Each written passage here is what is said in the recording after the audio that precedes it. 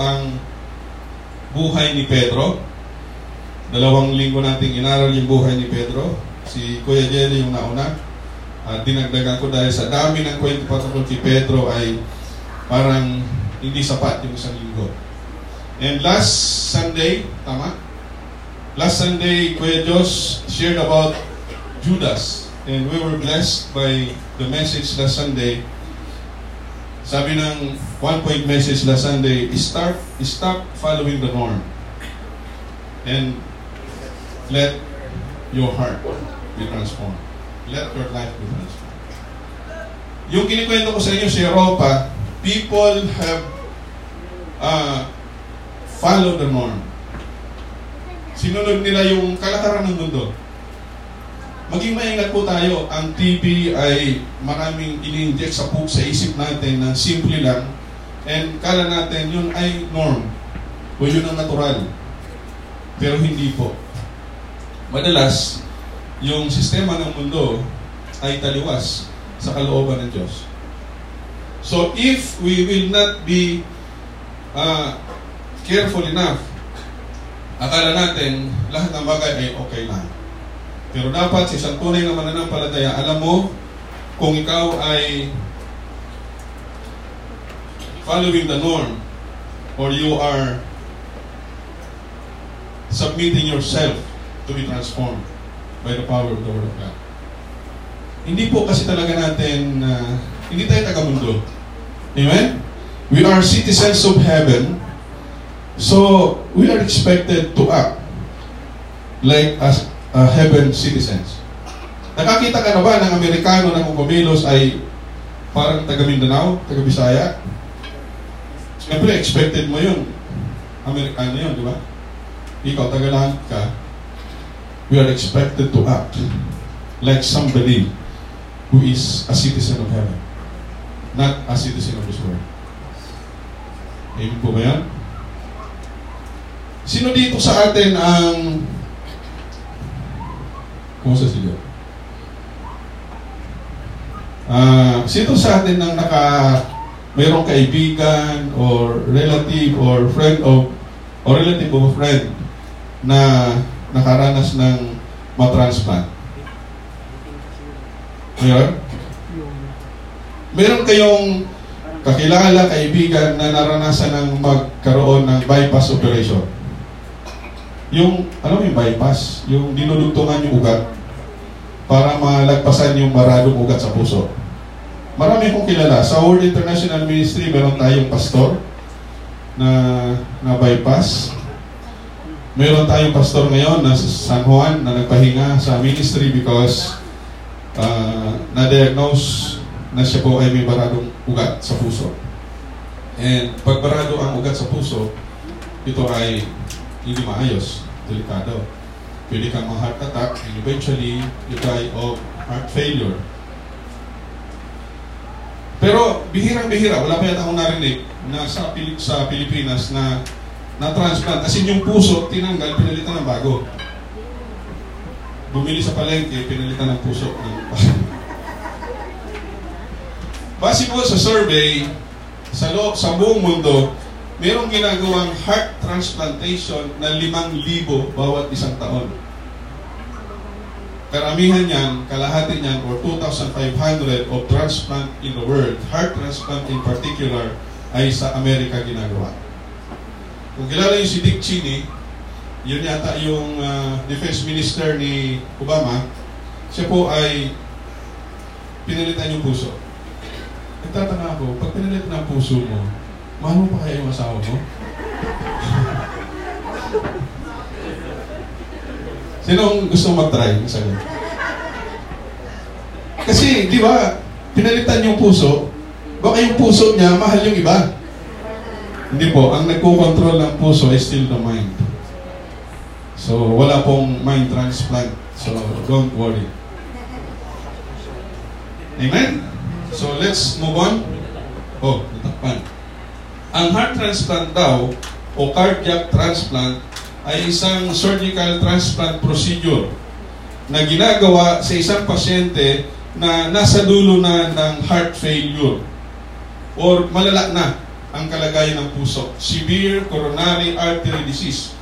Pag binanggit yung salitang severe, coronary yung ugat kaya tinatawag na coronary, yung napapalibot sa puso ng tao. Ang puso, nagbubomba ng dugo, pupunta sa sa ibang bahagi ng katawan, pero kailangan niya din ng dugo para siya ay mag-function well.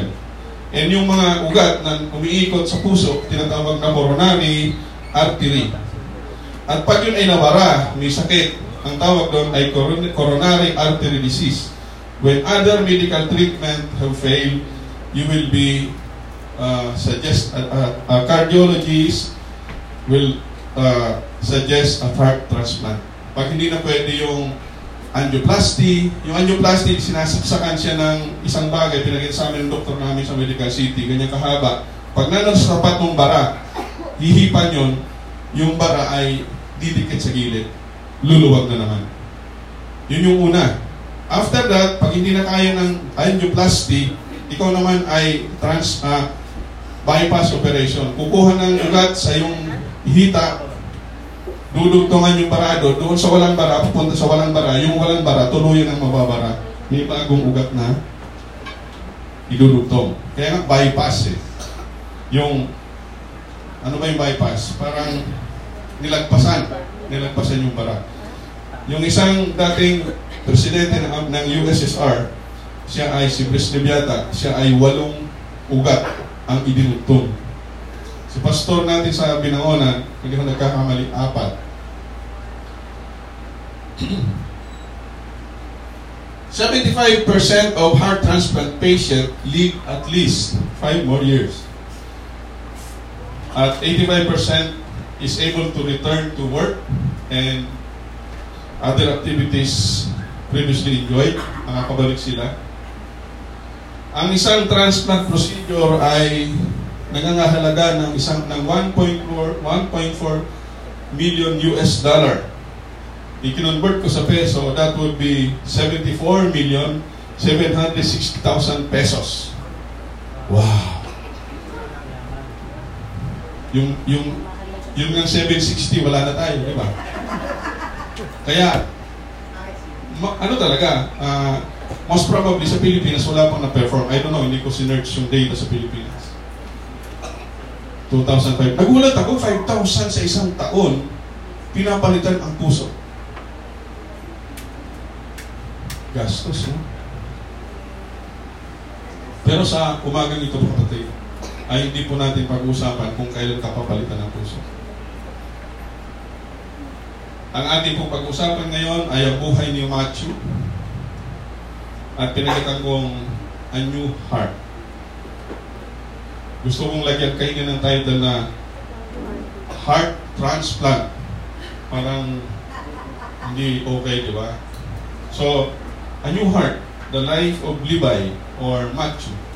Makikita po natin sa Matthew, nandyan, kunin nyo na lang. So, if you won't mind, please stand up and we'll read the Word of God this morning.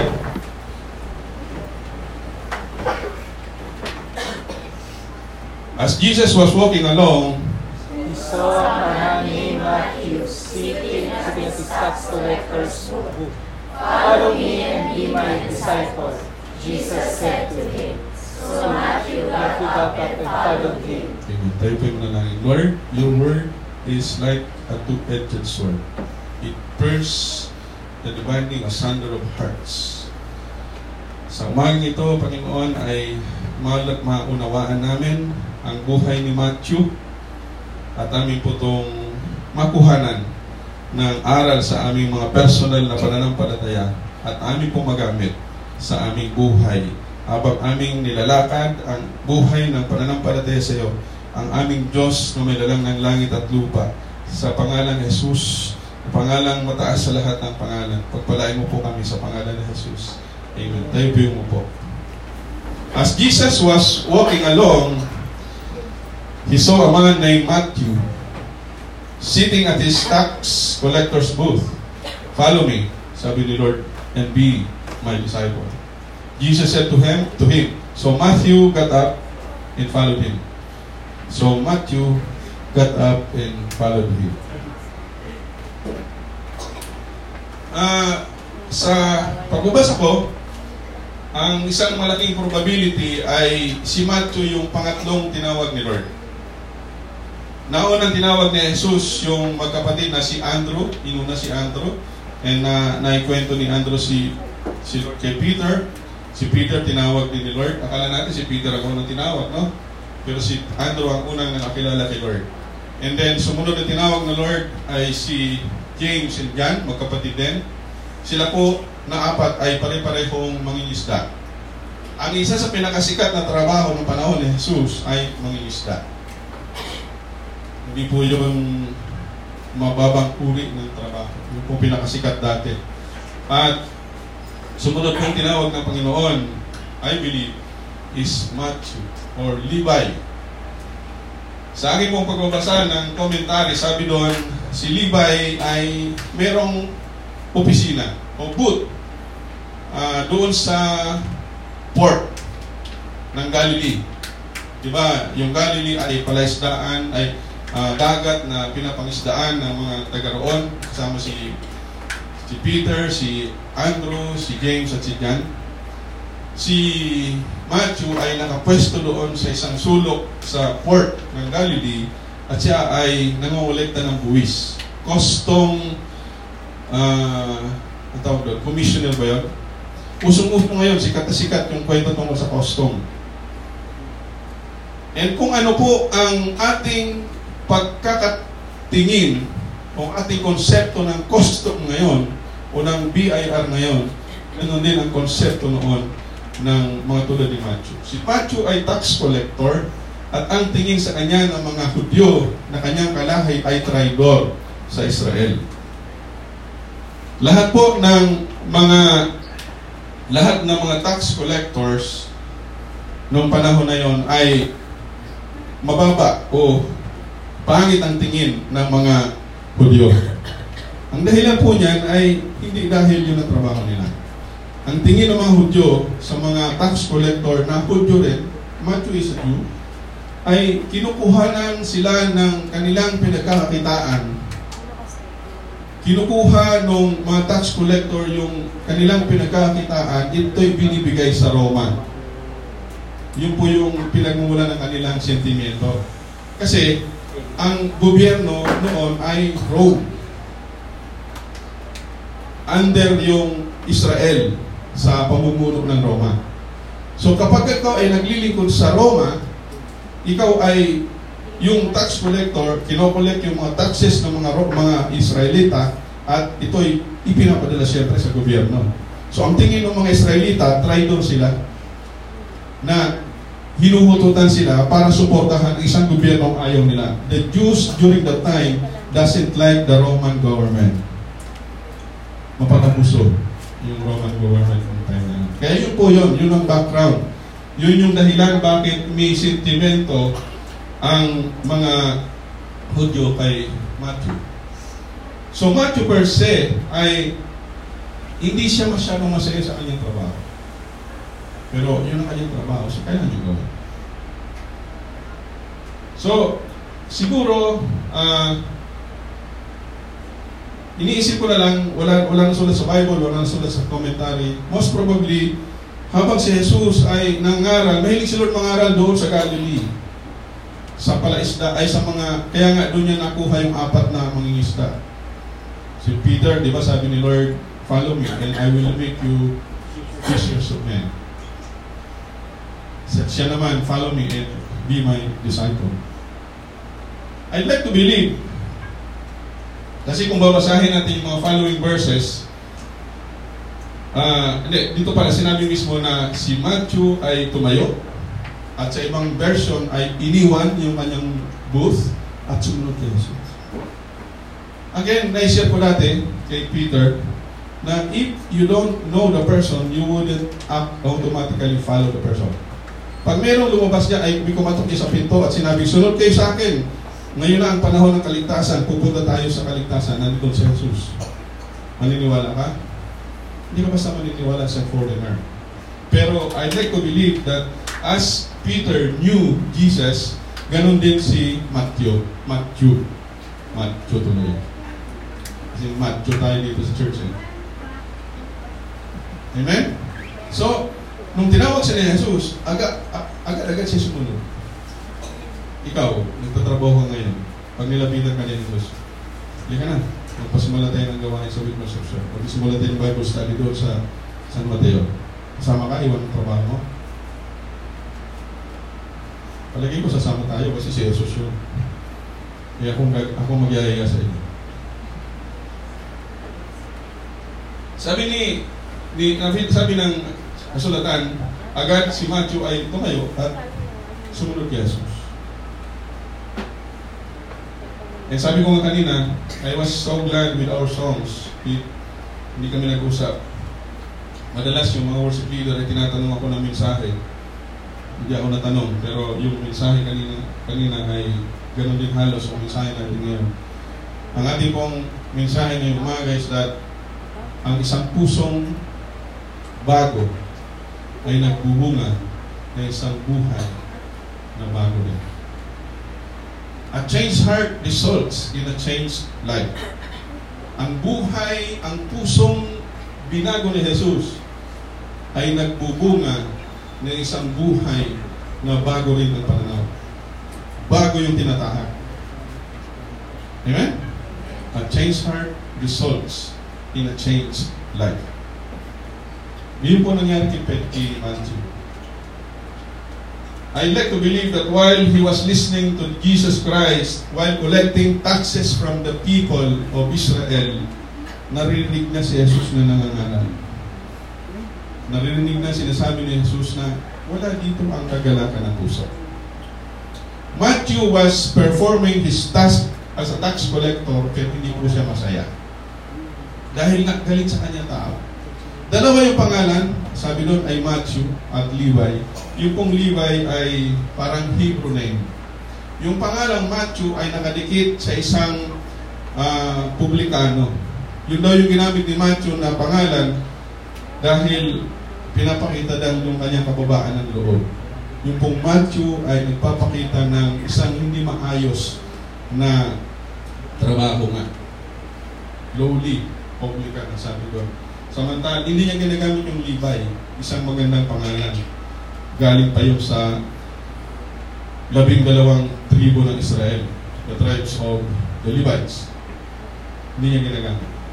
Sabi nung nabasa ang komentary, perhaps the reason of Matthew for not using the name Levi is that nakadikit nga yung kanyang pangalan sa isang magandang background, so he'd like to use the name Matthew. Hindi ko natingnan yung, ano ba yung meaning ng Matthew?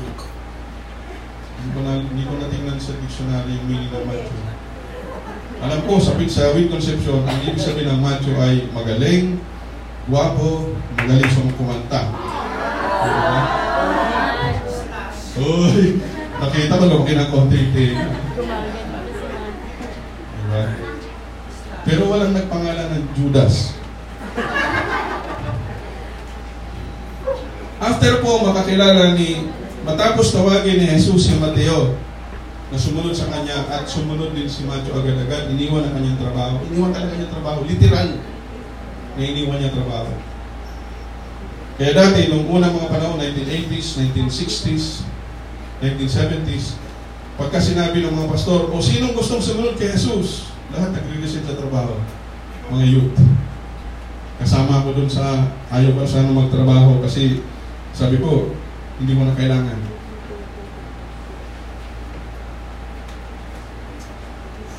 God is more than enough. Sabi ko na. Pagkapasa ko sa board exam, hindi ko kinuha ang ID ko. Sabi ko, hindi ko na kailangan ng lisensya. I will not be working as a civil engineer anymore. I will be working for Jesus. Wow. Okay, di ba? But that was the sentiment. Yung po yung nararamdaman ko. Kaya lang, nung makapagtrabaho din ako, kinuha ko lisensya kasi kailangan. Emosyon lang yun eh. Diba? Emosyon lang. So si Matthew, hindi emosyon. Pagkatapos niyang tawagin ni Jesus, siya po'y sumunod kay Jesus. At meron po siyang isang bagay na ginawa. Sana yung matutunan tayo dito. Later, chapter 10, later Matthew invited Jesus and his disciples. Kasama niya yung disciples. Hindi ko alam kung buo na yung kwento, kung hindi pa.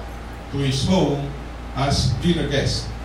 along with many tax collectors and other disreputable sinners. Nilagyan ko ng underline yung disreputable sinners.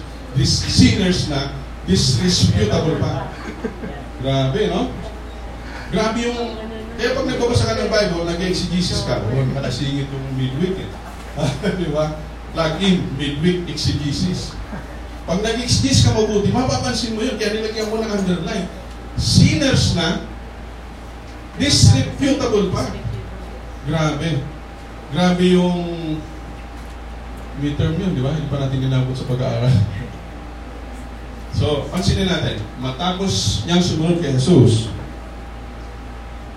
inimbita niya si Jesus Christ. At pati yung mga disciples. Inimbita rin niya yung kanyang mga katropa na tax collectors. And iba pang, maliban sa tropa niyang tax collectors na ang tingin ng mga Israelita ay makasalanan na, nag-imbita pa siya ng mga disreputable sinners.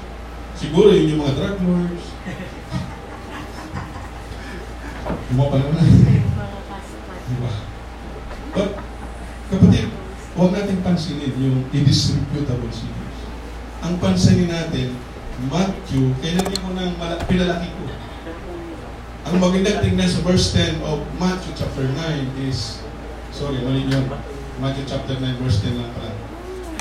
Matthew invited Jesus for a dinner in his home.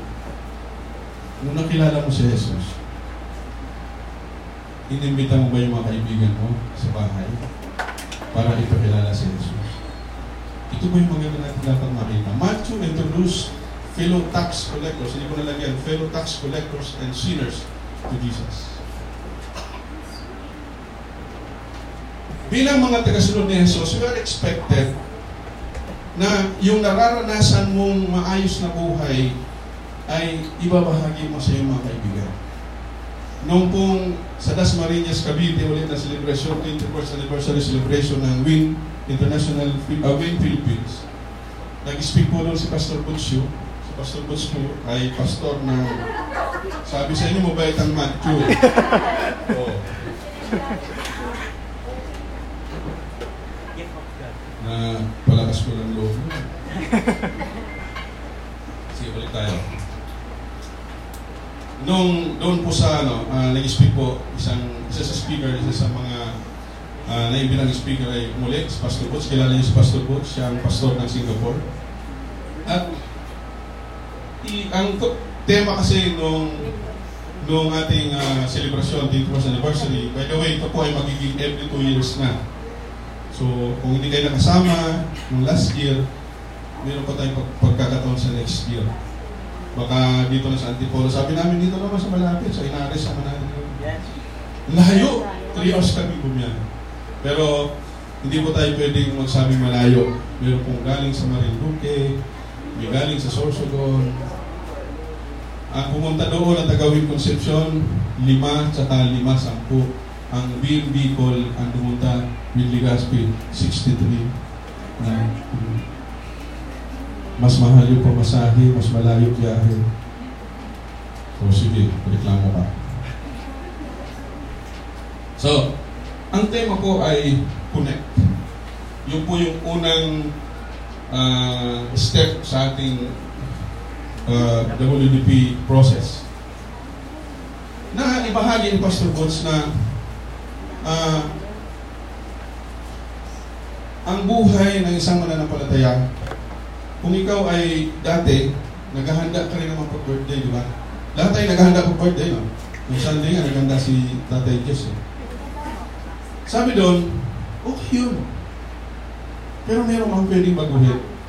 Si Matthew, nung matapos niya makilala si Jesus, pag siya nagsiselebrate, iniimbita niya si Jesus at yung naging mga kaibigan. Nung kami ay nakakilala kay Lord, ang sabi sa amin doon sa aming church, lumayo ka na sa mga dati mong kaibigan kasi madadala ka sa kasalanan.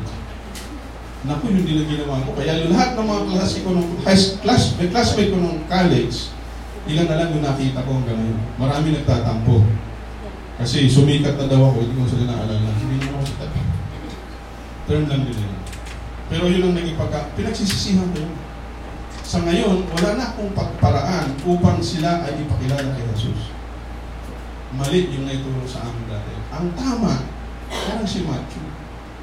Pag nakilala mo si Jesus, pag ikaw ay magpapakain, isama mo yung mga kaibigan mo. At isama mo si Jesus. So, paano may sasama si Jesus sa birthday? Isama mo yung mga taga-church. Kahit nilang, dalawa lang. Ipakilala mo, ito, si Sister Bento, kasama namin sa church. Yung iba kasi, ayaw magiging ng taga-church. Ayaw mo salita. Pero si Matthew po, hindi niya ikinahiya yung kanyang dating buhay. Hindi niya ikinahiya na siya ay isa sa mga, hindi niya ikinahiya yung kanyang mga kaibigan. Hindi niya iniiwan yung kanyang mga kaibigan. Sa halip, pinakilala kay Jesus. Amen? So, after knowing Jesus, Matthew introduced his friends to Jesus.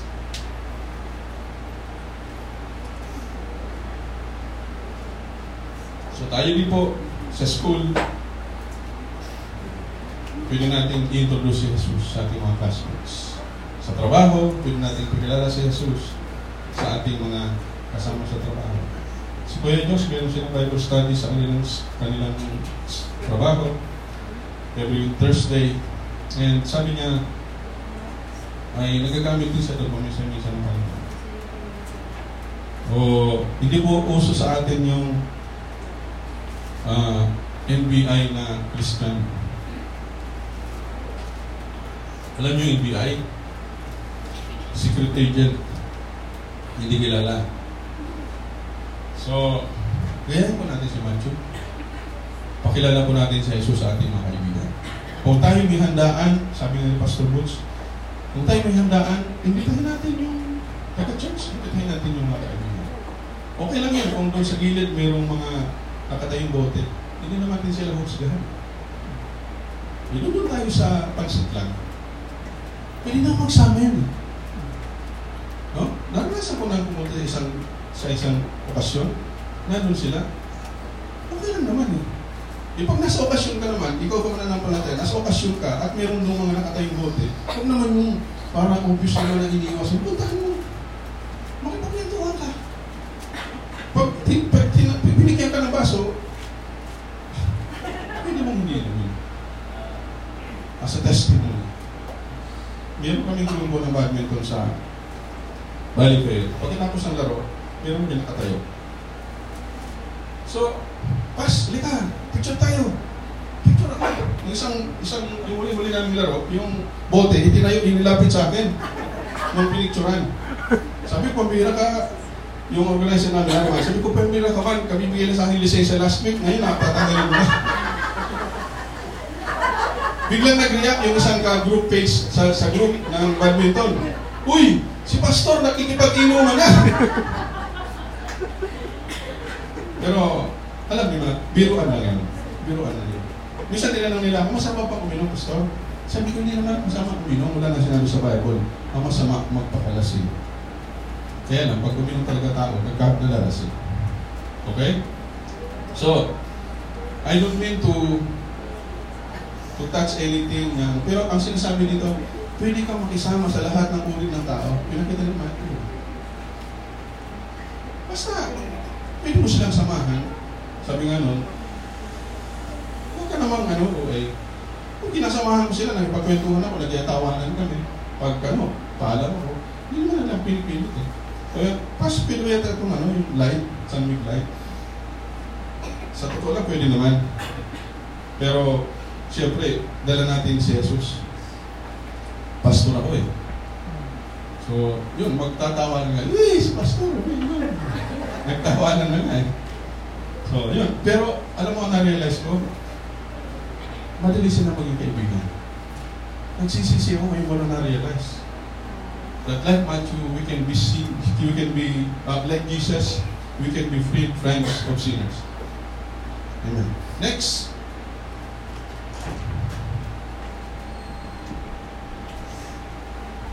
Sa Luke 15:1, si Jesus ay tinawag ngayon na friends of sinners. Kapatid, ang isa na nakilala kay Jesus, hindi dapat nananatiling pilit ang kaibigan. Mas maganda maging gagaya ni Jesus. Kumakarabi tayo mga kaibigan na makasalanan. Dumadami po kami sa badminton. And I'm praying. Sabi ko, paano ko kaya ito madadala? Kasi ang layo dito sa Women Conception. Pero one time, nung may mag-celebrate ng birthday, tinawag na nila ako. Pastor, pakipag-pray po yung pagkain. Amen? Yun ang start. Sabi ni Pastor Bus, hindi mo na madali. He just did, sabi nga, sinabi na niya doon na discipleship starts with friendship.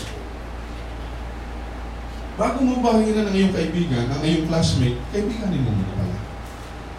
Hindi pwede sabihin mo, dati sinong panahon namin, ang sabi sa amin, pag hindi ka tumanggap mamaya, bukas pag namatay ka, ibigyan mo ka. Ganun mo sabi sa amin, no? Ganun ka ni Sister Lenny, no? Takot ako noon, dahil tumanggap ko sa Lord. Pero ngayon sa millennials, hindi mo yung pwedeng gawin. Napakagaling nila mag-argumento. Just befriend them and show them that somebody who had Jesus in their hearts is a much better person, a much better friend. Kailangan hindi mo chinichismis yung friend mo. Para masabi nilang, uy, mas mabait na kaibigan ang mayroong Kristo sa puso. Kapatid, sabi nga niya doon, I borrow again the word, every person is on a spiritual journey.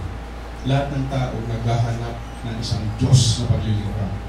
Na-impress ko na dati that our hearts, mayroong puso, ay mayroong butas ang puso, na tanging Diyos lang ang makakapulong. Lahat ng tao may ganyan. Huwag natin pilitin. Antayin natin kung kailan siya magsasabing, nung ako naman kilala kay Lord, marami nang nagsisiyo sa akin. Pero hindi ako agad sumama. Nagulat sila, nung isang araw, ako pumunta sa boarding house nila, sinabi ko, sama ko sa inyo, sama niyo naman ako. Hindi sila pupunta sa Bible study, kasi hindi sila nakabihis. Pumunta ako, samahan niyo naman ako, sinasabi niyo ang Bible study. Nagbihis sila, dali-dali, sinamahan ako. That was the time that I know Jesus Christ. Friday. Di ko naman ang nakain ko, ako nag-iyak. Ang ibig sabihin, ng isang tao, mayroong panahon na hinog na tatanggap kay Jesus. Yun ang mas magandang panahon. Pag pinilit mo, matitiso dyan, hindi babalik. Amen? Jesus Christ became, and He is called by the Pharisees, tinatawag siya ng mga Pariseo na kaibigan ng mga makasalanan. Tayo dati, ayaw natin masabing gano'n. Yung kaibigan natin makasalanan. Gusto natin, ang mga kaibigan natin, mga ka-born again. Pero si Jesus Christ, sabi ni Lord, sinagot niya yan eh. Sinabi ng mga Pariseo, bakit yan si Jesus? Akala ko ba Misaya yan? Idinideklara niya sarili niya bilang tagapagligtas ng tao. Bakit nakikihalubilo sa mga makasalanan? Nandun yun, sa sunod na verse. Sabi ni Lord, I came not for those who are not sinners. I came for those who are sick. Ang wala daw kasalanan, ang wala daw karamdaman, hindi kailangan ng doktor, sabi ni Jesus. Sagot niya doon sa mga Pariseo. Mga Pariseo, hindi mapakali. Lagi nilang kasalungat si Jesus.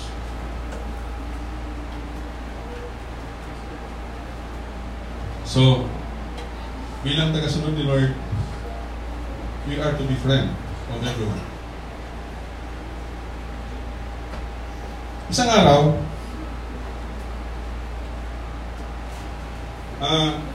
naniniwala ako na, kasi ano na yan eh, Luke 19 na yan.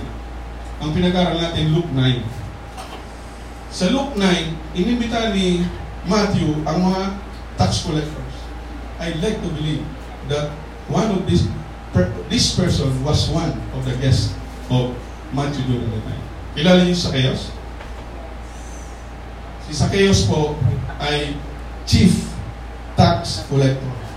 Baka siya nga yung boss ni Matthew.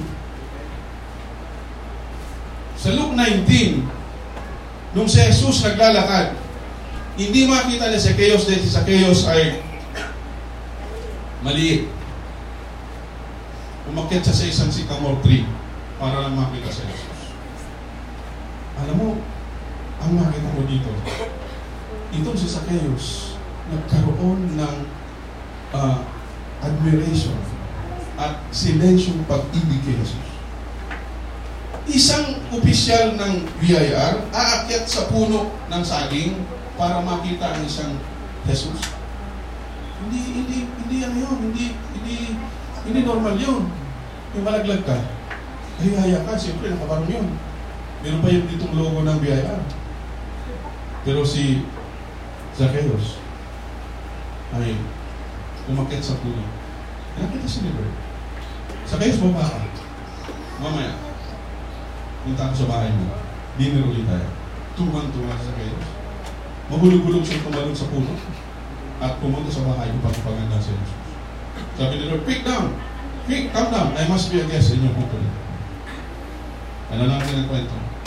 Nagpakwentuhan si Lord kay Zacchaeus, nagtanong si Zacchaeus, nakumbik si Zacchaeus na talagang sila yung nagkasala.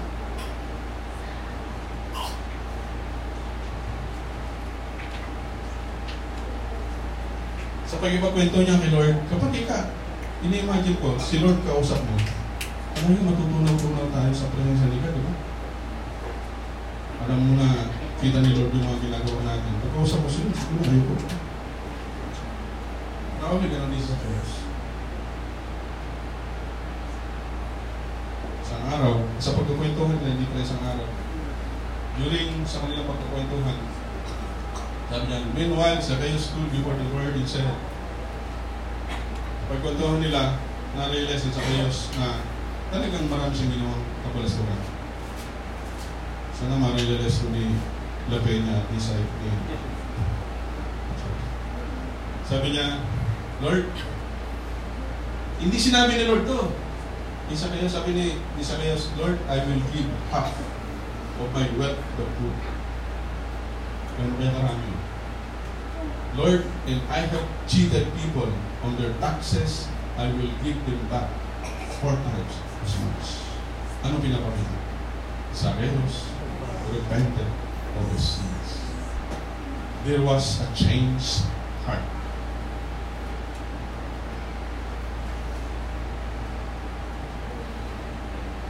And a changed heart results in a changed life. Bago siya.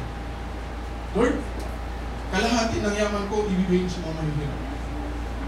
Sana nalito pa sa kayo. And 4 times, ibabalik ko yung aking nilansin sa tax. Alam natin lahat nangyayari. Pero isang sinner na tulad ni Matthew, inimbita ang kanyang mga kaibigan ay naging dahilan upang maraming kagaya niya ang kumilala kay Jesus at mabago ang buhay. At isa sa isang magandang halimbawa, yung kanyang boss, probably, nating sumalagyan ang word na probably kasi hindi sinabing boss siya ni Matthew. But it's most probable na boss siya ni Zacchaeus or basta boss siya ng BIR, kumilala kay Jesus. The heart was changed. And a changed heart results in a changed way of life. Kumusta po tayo mga kapatid? Sa susunod na taon ay nitong November 30 tayo po magkakaroon ng meeting, planning, patungkol sa susunod na taon. And meron po joke si Lord na sinabi rin kasi ni Pastor Anton, hindi ko pa narinig si Pastor Anton, may joke na sa amin ni Ma'am, nasisirkon sa inyo, na lumabas tayo. Kasi, kapatid, ang kasya lang dito sa church na to ay sa 70, ngayon humus puno na. Kapatid, hindi lang 70 ang tao dito sa Wicos, sa konsepsyon Marikina. At hindi lang iisa ang tao sa Wicos Concepcion. 70 po tayo. Sa mga bata. Pero po tayo magagawa upang ipakilala si Jesus tulad ni Matthew sa maraming tao. Amen? Walang requirement. Walang papugian. Walang pabonggahan ng damit. Ang ating lang kailangan is a change heart. Sabi ni Kuya Diyos last week, a transformed life. Alam ko, transformed na tayo. Kahit papano, we are transformed. Hindi pa man 100%. Wala pa naman 100%. Si Pablo nga, sinabi niya, hindi ko pa narating. Hindi natin kailangan na maging 100% change man before we start sharing Jesus to people. Si Matthew, kasusunod pa lang niya, kinagabihan, naghanda na, inimbita mga kaibigan. Hindi na kailangan antayin ang oras. Malapit ang lumatang sigat. Nag-usap kami ng anak kong babae. Tawatin mo sigat. Sabi ng Bible, ang pagdating muli ng Lord ay parang panahon ni Noah. Nag-enjoy muna tayo. Nagtatrabaho ni Pilipinas. At parang panahon ni Lot. Sa panahon ni Lot, mga kapatid, sikat ang mga bakla.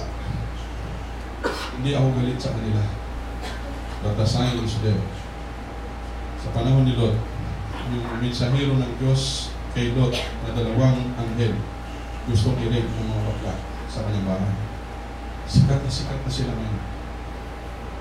Simbolo, parating na sila. Mabilis silang dumami. Hindi naman sila nanganganak. Hindi natin sila inuhusgahan. In fact, we want them to know Jesus Christ.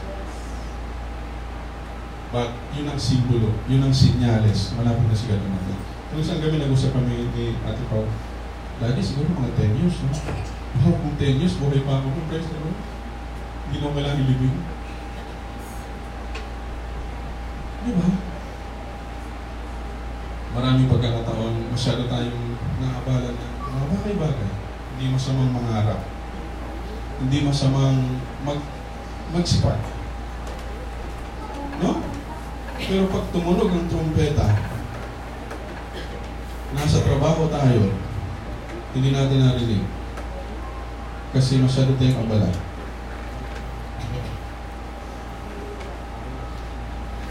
Madadala mo ba yung kasipagan sa trabaho? Balanse lang. Magsipag ka sa trabaho, magsipag ka rin kay Jesus. Ganyan ang buhay Kristiyano. Amen? Kasi sabi nga doon, magtrabaho ka, magplano ka na para bang walang Diyos. Parang mali.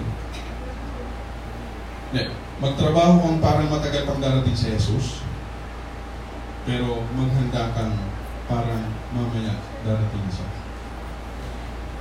Amen? Mali naman yung, ay, hindi na ako mag-ipon. Dati meron kami kasama sa church. So, kahit na, ay, hindi na ako mag-ipon. Hindi na ako kukuha ng educational plan, ng insurance. Pagdating ni ka, hindi ko na kailangan yun. Hindi na kailangan. Kaya lang, inabot pa ng 30 years eh. 30 years ago, nag-uusap kami, 30 years, hindi pa naman dumating si God. Kung ka na insurance, meron ka na kinita. Hindi dapat masyadong obey. Balansyado lang. Work hard, study hard, at the same time, share Jesus harder. Amen? Yun lang po ang buhay.